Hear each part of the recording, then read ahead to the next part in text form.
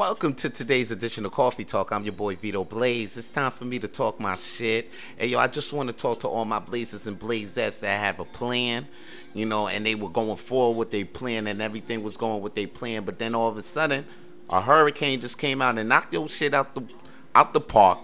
It knocked it out the door. Your plans got flawed. You can't do anything that you plan to do anymore.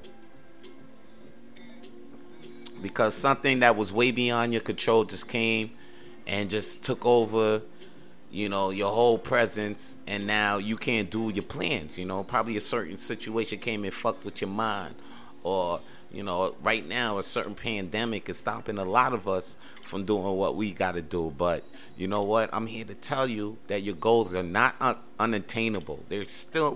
You could still attain your goals. You could still grab your fucking goals. They're still there within your reach. You just got to find another way to reach them. Because things beyond our circumstances may happen that may knock us, completely out of focus. But we can't stop the dream. We can't stop our goals because they're still there. So we just got to find another way to get them. If the ladder to success looks like it's been knocked out, it looks like it's broken, then we just find another ladder.